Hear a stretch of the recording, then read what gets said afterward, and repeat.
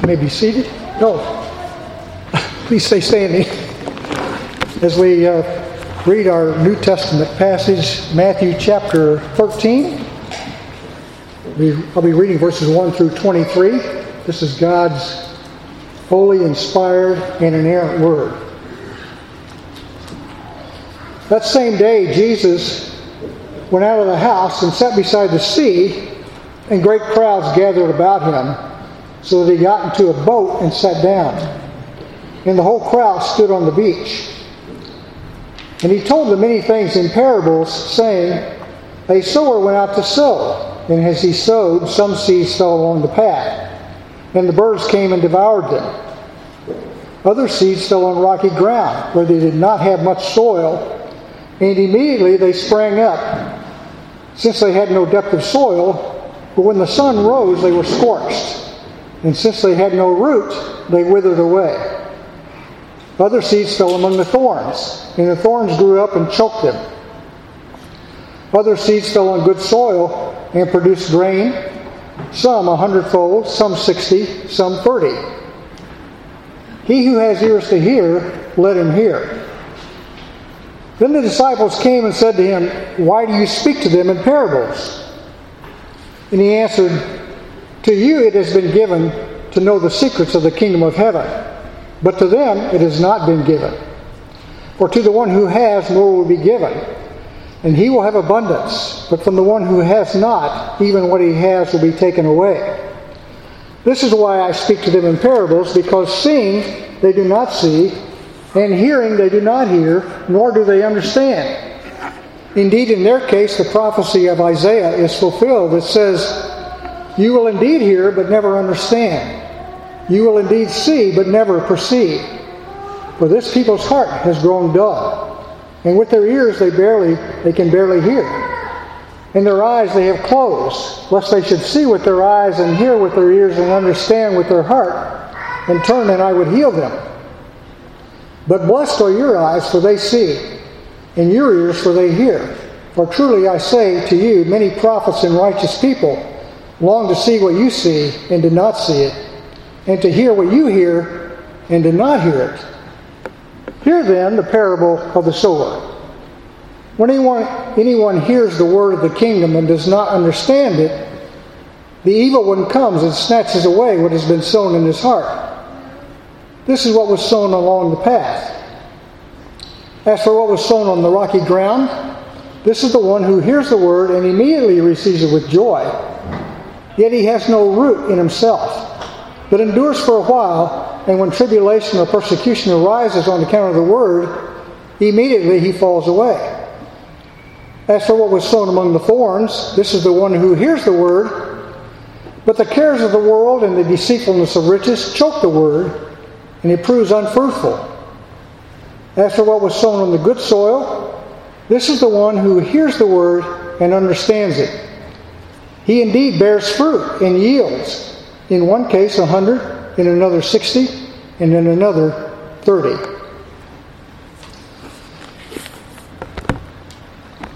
The grass withers, the flower falls, but the word of the Lord remains forever. You may be seated.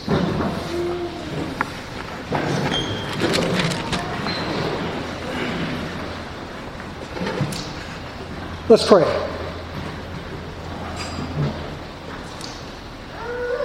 Lord God, we thank you for your word.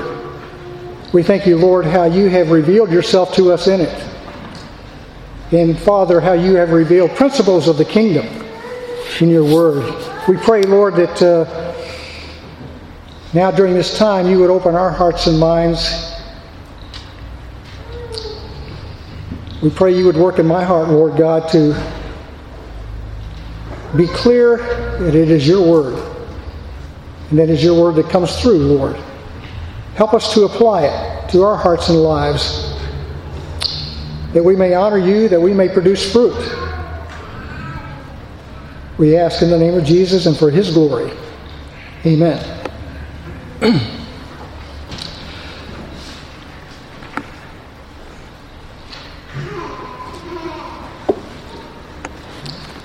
Well, chapter 13 opens with a parable, and in fact, Jesus gives 7 parables in this chapter. It's the first that he began giving, and it's a pretty simple one. A parable, explain what a parable is. A parable is a story taken from real life that has a moral or spiritual truth to it. It's different from fables. Fables are stories too, but fables are not based on real life. For example, Aesop's fables, you had animals dressed up like people and talking like people. It's not real life. Parables are different from allegories, where nearly every detail of the allegory has meaning. Like, for example, the Chronicles of Narnia are allegories. But a parable has really only one basic truth. It's a mistake to try to find out, to dig out and have everything in a parable have some meaning. That's not the point of a parable. It's the main one basic point that it's making. There may be some minor truths in there, but it's focused on the one major point. The parable of the sower, the probably most important Old Testament background for this parable is our Old Testament reading today of Matthew chapter 55, where God's promise that as the rain waters the earth to yield seed for the sowers and bread to eat, so also God's word will not return empty, but will accomplish the purpose for which He sent it. This parable is a simple parable. It's a parable of everyday life. In fact, while Jesus was standing there giving this parable, perhaps there was a person off in the distance who was actually sowing seed in the field. It was something that people he was speaking to would have been very familiar with.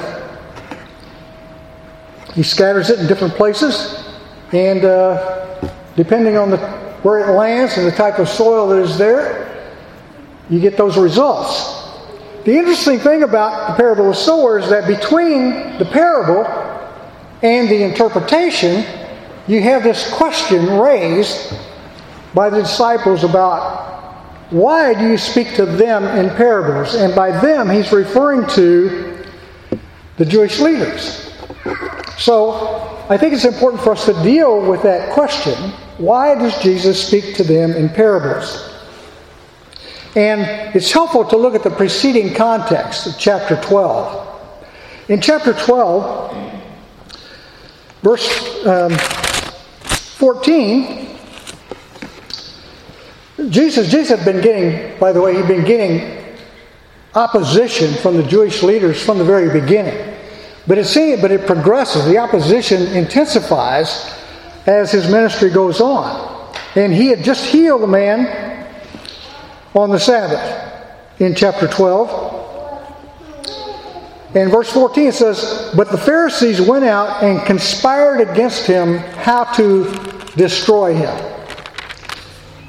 And then in verse 24, again he heals a demon-possessed man, and the Pharisees' response is that it's only by Beelzebub, the prince of demons, that he casts out demons. And then in 32,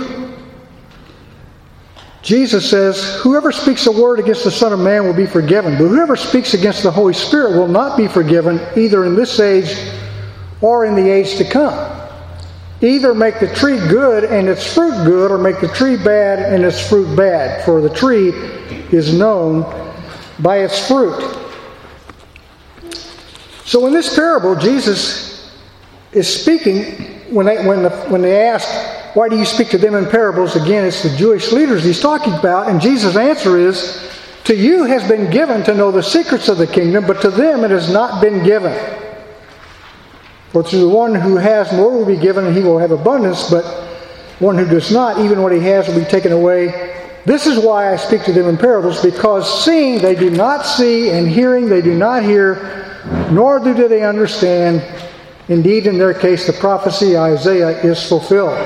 And the prophecy he's speaking of is a prophecy from Isaiah chapter 6. And if you would turn to Isaiah chapter 6 for a moment, let's look at the context of Isaiah chapter 6. What you have happening here is that in the first 5 chapters, Isaiah is making plain the sins of the people. And in chapter 6 is the calling of Isaiah, where he sees the Lord high and lifted up, and he recognizes his own sinfulness and says, "Woe to me, I'm a man of unclean lips, and I dwell among a people of unclean lips." And then an angel comes and touches his lips with a coal, hot coal, and says to him, "Behold, this has touched your lips, your guilt is taken away, and your sin atoned for." And then Isaiah says, "I heard a voice of the Lord saying, Whom shall I send, and who will go for us? And he said, Here am I, send me." And he said, "Go and say to this people, keep on hearing, but do not understand. Keep on seeing, but do not perceive. Make the heart of this people dull, and their ears heavy, and blind their eyes, lest they see with their ears and hear, or see with their eyes and hear with their ears and understand with their hearts and turn and be healed." That's Isaiah's commission, in a sense. I'm sending you to your own people, but they're not going to listen. And as you speak, their hearts are hardened. This is not God's planning in advance to make Israel sin. Instead, it's confirming them in their repeated, freely chosen decisions to reject Him. It's like Romans chapter 1, where it says that although they knew God, they did not honor Him as God or give thanks to Him, but they became futile in their thinking, and their foolish hearts were darkened. Claiming to be wise, they became fools, and so on. Then it says, therefore, God gave them up in the lust of their hearts to impurity and to dishonoring God. 3 times in that passage, it says, for this reason, God gave them up. Verse 26 and verse 28. Since they did not see fit to acknowledge God, God gave them up to a debased mind. This is what's happening with Israel. This is what's happening with the Jewish leaders that Jesus is talking about here in Matthew. And this pattern is not new. It wasn't new in Isaiah's time. If you go back to Deuteronomy chapter 29, Moses summons all the people of Israel, and he says to them, "You have seen all that the Lord did before your eyes in the land of Egypt to Pharaoh, and to all his servants, and to all his lands. The great trials that your eyes saw, the signs and those great wonders. But to this day, the Lord has not given you a heart to understand, or eyes to see, or ears to hear." This has been a repeated pattern throughout their history.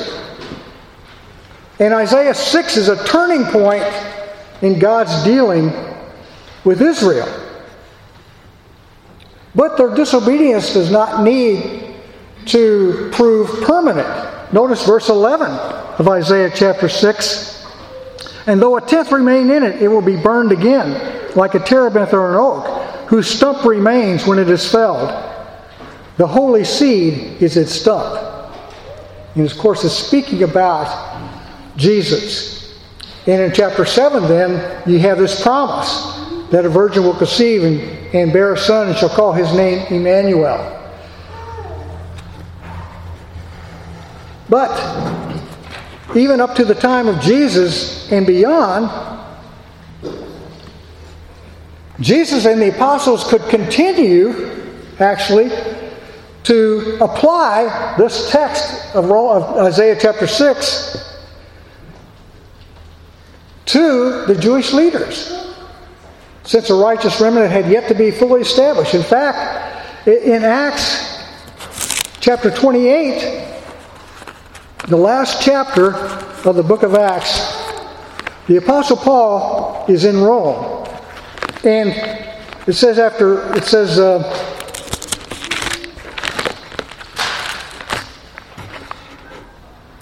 3 days, he called together the local leaders of the Jews.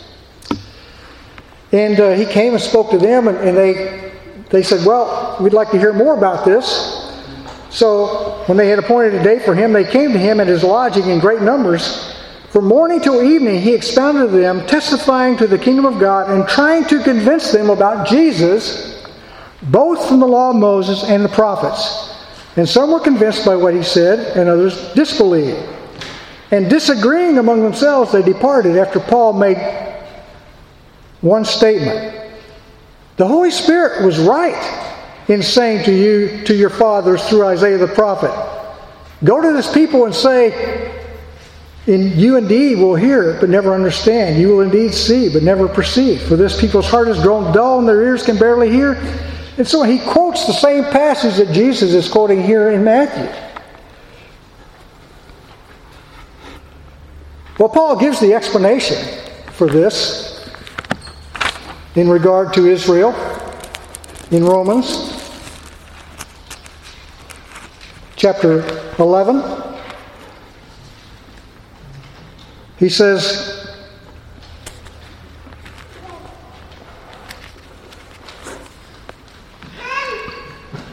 lest you be wise in your own sight, I do not want you to be unaware of this mystery, brothers. A partial hardening has come upon Israel until the full number of the Gentiles has come in.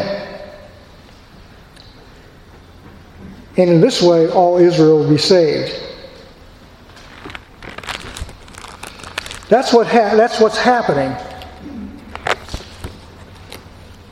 at the time of Jesus, and is continuing to happen, and is happening to this day. Until the full number of Gentiles has come in. Jesus said this gospel will be preached to all nations, and then the end will come. But not until it's preached to all nations, till mercy is shown to Israel. The context of Isaiah is determinative for understanding Jesus' words here in Matthew. Concealing God's word from outsiders occurs only after they have freely and repeatedly rejected it, and it can always be disclosed again when they repent. Nothing in Matthew or Isaiah suggests a predestination to eternal damnation. The kind of understanding that insiders retain and outsiders lack is not primarily cognitive understanding. In fact, the disciples have to ask for interpretation. And we see actually in Luke chapter 20, when Jesus gives the parable of the wicked tenants, the Jewish leaders actually perceive that the parable is speaking about them and against them. The true understanding that outsiders lack is volitional. It's of the will. It's a refusal to commit themselves to Jesus and to follow Him in discipleship and to learn further kingdom secrets. It's like they said to Pilate, "We will not have this man rule over us." That's the lack of understanding that's volitional. As throughout the Scriptures, divine sovereignty and human responsibility are side by side, simultaneously affirmed without any sense of contradiction. In fact, you see it here in Matthew, verses 11 and 12. To you it has been given to know the secrets of the kingdom of God, but to them it has not been given, the sovereignty of God. But then, verses 13 to 15, hearing they do not hear, seeing they do not see, nor understand. And so on. Human responsibility.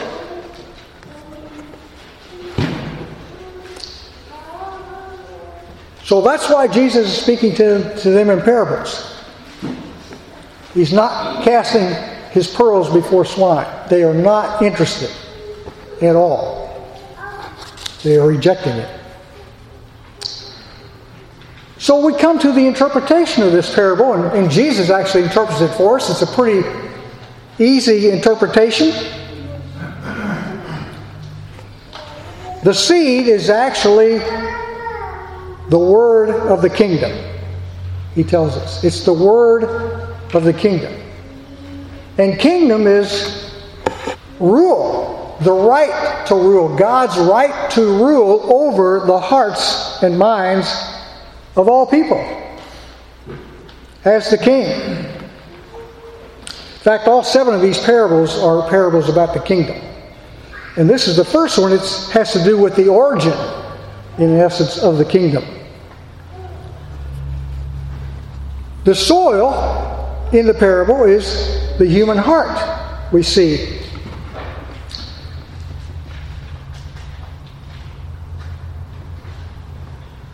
As he says here, anyone who hears the word of the kingdom and does not understand it, the evil one comes and snatches it away, what is sown in his heart. The soil is the heart. And the emphasis of the parable is emphasizing the quality of the heart in this parable, as it talks about the different kinds of soil that it falls on. The emphasis is on the various kinds of hearts and how they receive the word of the kingdom. So the first type of soil is what fell along the path. This is the hard heart. Now, we're all familiar with paths. How does a path become a path? It happens gradually, doesn't it? You walk in the same area, the same place, over and over and over again, and the more you do it, the harder the soil becomes.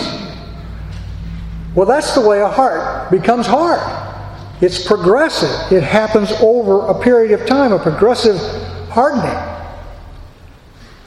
And once it gets that hard, seed cannot penetrate. What makes the human heart hard? Sin. Sin makes the heart hard. Sin is a determined opposition to God. In Scripture, often it's called transgression, which is an outright rebellion against God. It's a refusal to acknowledge God.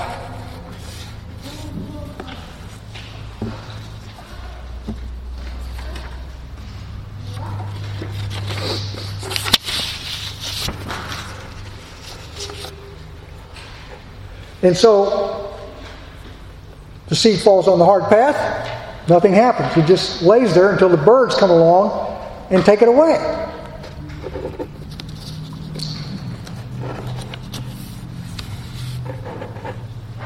Maybe you know people like this, that you've tried to share the gospel with. I don't want to hear that. I don't want to hear it. I don't even want to hear anything about it. That's a hard heart. Romans 1 describes that hardness, continuing hardness. And really, Romans 1:18 and following tells us that is actually the wrath of God working. As that person continues to sin, that hardening takes place, and that itself is God's wrath working itself out in that person's life and the effects of that life. The second type of soil, he says, the soil that sown on the rocky ground. This is the one who hears the word and immediately receives it with joy, yet it has no root in himself, but endures for a while. And when tribulation or persecution arises on account of the word, immediately it falls away. This is a shallow soil. It's a person who has a superficial interest in the gospel. They may have made a public profession. Maybe they, were at an evangelistic rally and went forward, or at an invitation at a church. But they were not truly born of the Spirit. it's the difference between an outward call and an inward call. When the gospel goes out, when the gospel is proclaimed, when you share the gospel with someone, or it's heard from the pulpit, that is a call in itself. The gospel being proclaimed is a call to repent and put your faith in Jesus Christ. That's an outward call. Everybody hears that with their physical ears. But beyond that, there is the inward call of the Spirit that changes that person on the inside so that they have eyes to see and ears to hear and a heart to respond. And in this case, that never happened. They responded to an outward call, and people respond an outward call for any number of reasons. Maybe if there was something happening in their life and they just felt like, well, I need God in my life. And so, yeah, I'll do. It's more of a self-centered type of response. Rather than an admission of guilt before God, a holy God, and a true heart of repentance. It's I just need something from God because of the situation I'm in. And so, what happens is, when difficulty comes, maybe the person loses his job, or there's a misunderstanding with fellow church people. And they say, well, I'm tired of this. I don't want any of this. Or they get sick. And maybe they thought, once I become a Christian, everything's going to be rosy. And all of a sudden, problems come and they're gone. That's the shallow soil. The third type of soil, he says then, it was sown among the thorns. This is the one who hears the word, but the cares of the world and the deceitfulness of riches choke the word, and it proves unfruitful.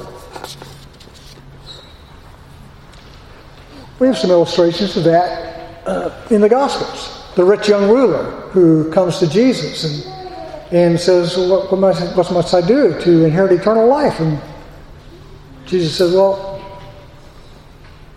what does the law say? Love the Lord your God with all your heart, soul, mind, and strength, and your neighbor as yourself. Well, this I've done ever since I was young. I've done it ever since I was little. I've done that. But Jesus perceived that his God was his riches. And so he says, well, there's one thing you lack. Go sell all you have and give it to the church and come follow me. And he couldn't do it. Or the rich fool. The person who has a great crop. And he says, well, what am I going to do? I don't have room in my barns for all this crop. I'll tell you what I'll do. I'm going to tear down my barns and build new barns and put it all in there. And I'll be set for life. And I can eat, drink, and be merry. And Jesus says, fool. Tonight you're going to die. That's what's going to happen in all this. And he says he wasn't rich toward God. So this is a person who is always thinking about money, always thinking about going further in his job and succeeding, being a success. That's his motivation in life. His priorities are out of whack. He's not seeking first the kingdom of God and his righteousness and all these other things that Jesus said there in Matthew chapter 6. Not worrying about what you're going to eat or what you're going to wear or all those things. And he says, your Heavenly Father knows you need those things. But seek first the kingdom of God and his righteousness. And here's a person who has other priorities.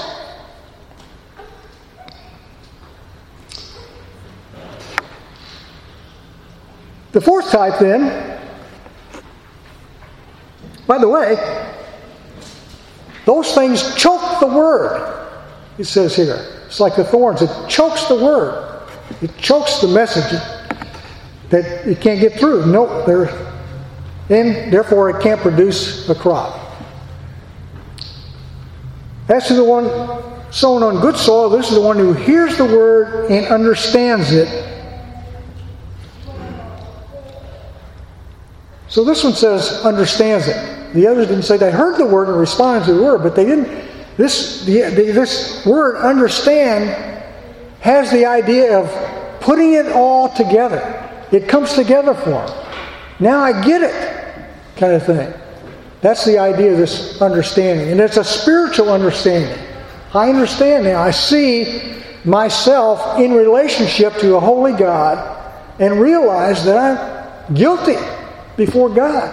And if I started right now and lived a perfect life, I've still sinned previously. I can never be right in the sight of God on my own. And they understand then the love of God in sending His Son Jesus Christ to take my sin upon Himself on the cross and die in my place and rise from the dead.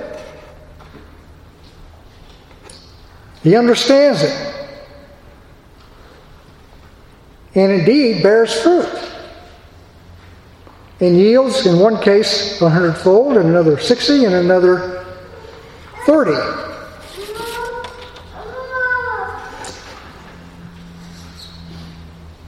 Fruit is the only sure evidence of good soil.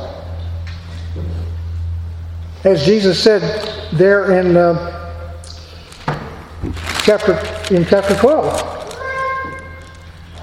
A good tree produces good fruit. A tree is known by its fruit. Fruit's the only sure evidence.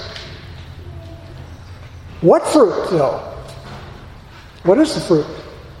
Well, the fruit that's mentioned in Scripture is the fruit of the Spirit.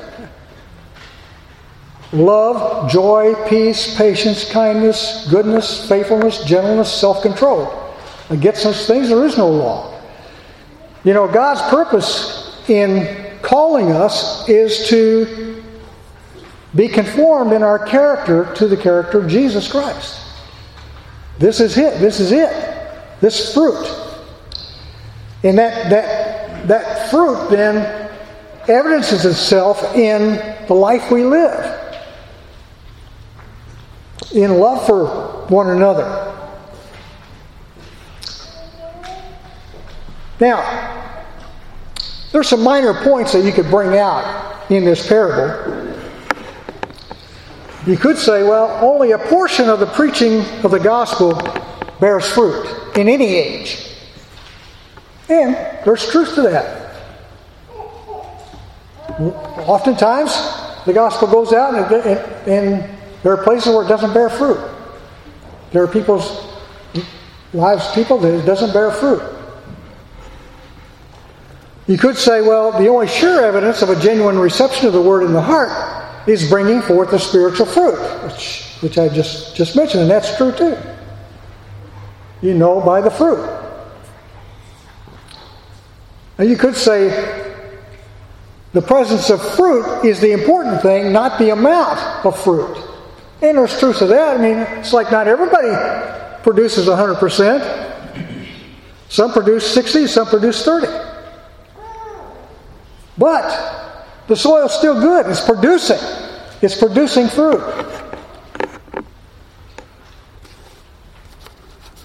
Sometimes we get down on ourselves because we think, well, I'm just not like this person over here who just seems so godly. Whatever. Don't let that discourage you. God is working in your life. God works in our lives, and He's working differently in different people. And we all grow in different rates, at different times. Oftentimes we'll have a growth spurt because of something that we've gone through that's not good, but we've trusted in God and seen His grace at work in that, and we come out on the other side and we sort of have this growth spurt because of that. It's not the amount, but the fact that there is fruit. that's being produced. But the main point of this parable is that only the open heart receives the benefits of the preaching of the gospel and is saved. It's only this last one. It's only this good soil. It's only that person who's saved. The others, well, the first one, of course, didn't even respond to the word, but the other two types of soil made a response, but they weren't changed on the inside. It didn't take because there was no spiritual understanding. There was no new heart to grasp it.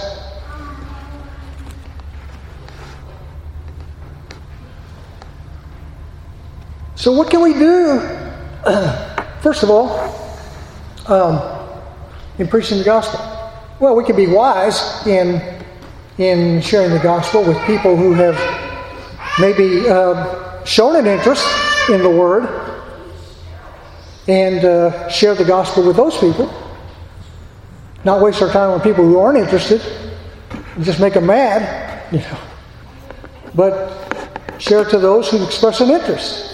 And the only way you get to that point is by developing relationships with people and allowing that to come about in a gradual way.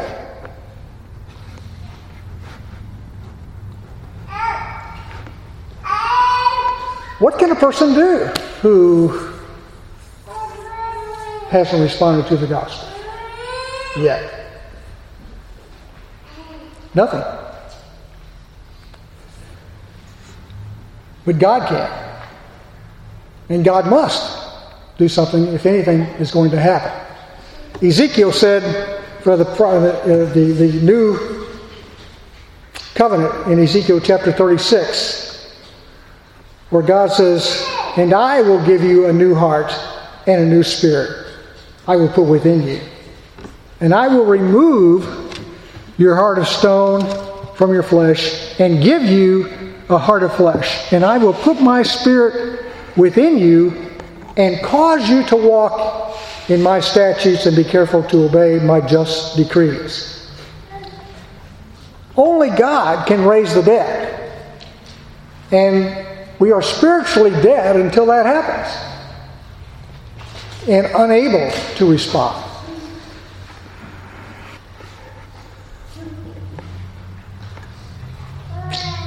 Our only hope is the divine gardener. But you can examine your own heart, and you can ask, do I recognize that before an all-holy God, I'm guilty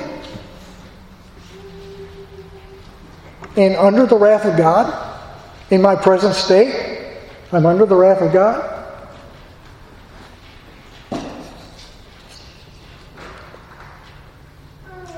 You can ask, do I really believe that Jesus came in the flesh, that God sent His only Son to come in the flesh and live a perfect life under the law that I couldn't live and then never could? And then voluntarily lay down His life in this great exchange where Scripture says that God made Him who knew no sin to be sin for us, so that in Him we might become the righteousness of God through faith. Do you believe that? You can ask yourself. Do you really believe that happened? And that Jesus is alive and reigning today? And that there is salvation in no one else but the living Christ?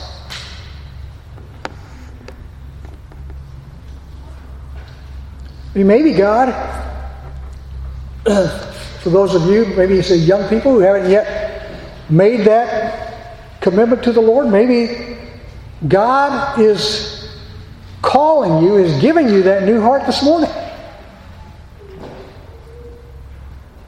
to say, I believe. I trust in Christ alone. In His perfection, in His righteousness, not in my own righteousness. I trust in Him alone. That all my sins have been paid for by the blood of Jesus Christ. And I will live for Him. You can ask yourself those questions this morning in regard to the seed, which is the word of the kingdom. And I encourage you, if you sense God is calling you this morning, that you repent and believe. Trust in Him. We're saved by grace alone, through faith alone, in Christ alone, for the glory of God alone. Amen. Let's pray. Lord God, thank you for this word of the kingdom that you've entrusted to us to share with others. Help us to be faithful, Lord, in sowing seed. Help us to be faithful in sharing the whole gospel.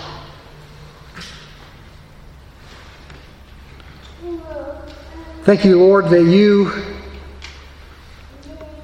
call us and adopt us into your family, and that you continue to work in us, and that you will accomplish your purpose in us, because your word will not return empty. And we give you the praise in Jesus' name. Amen.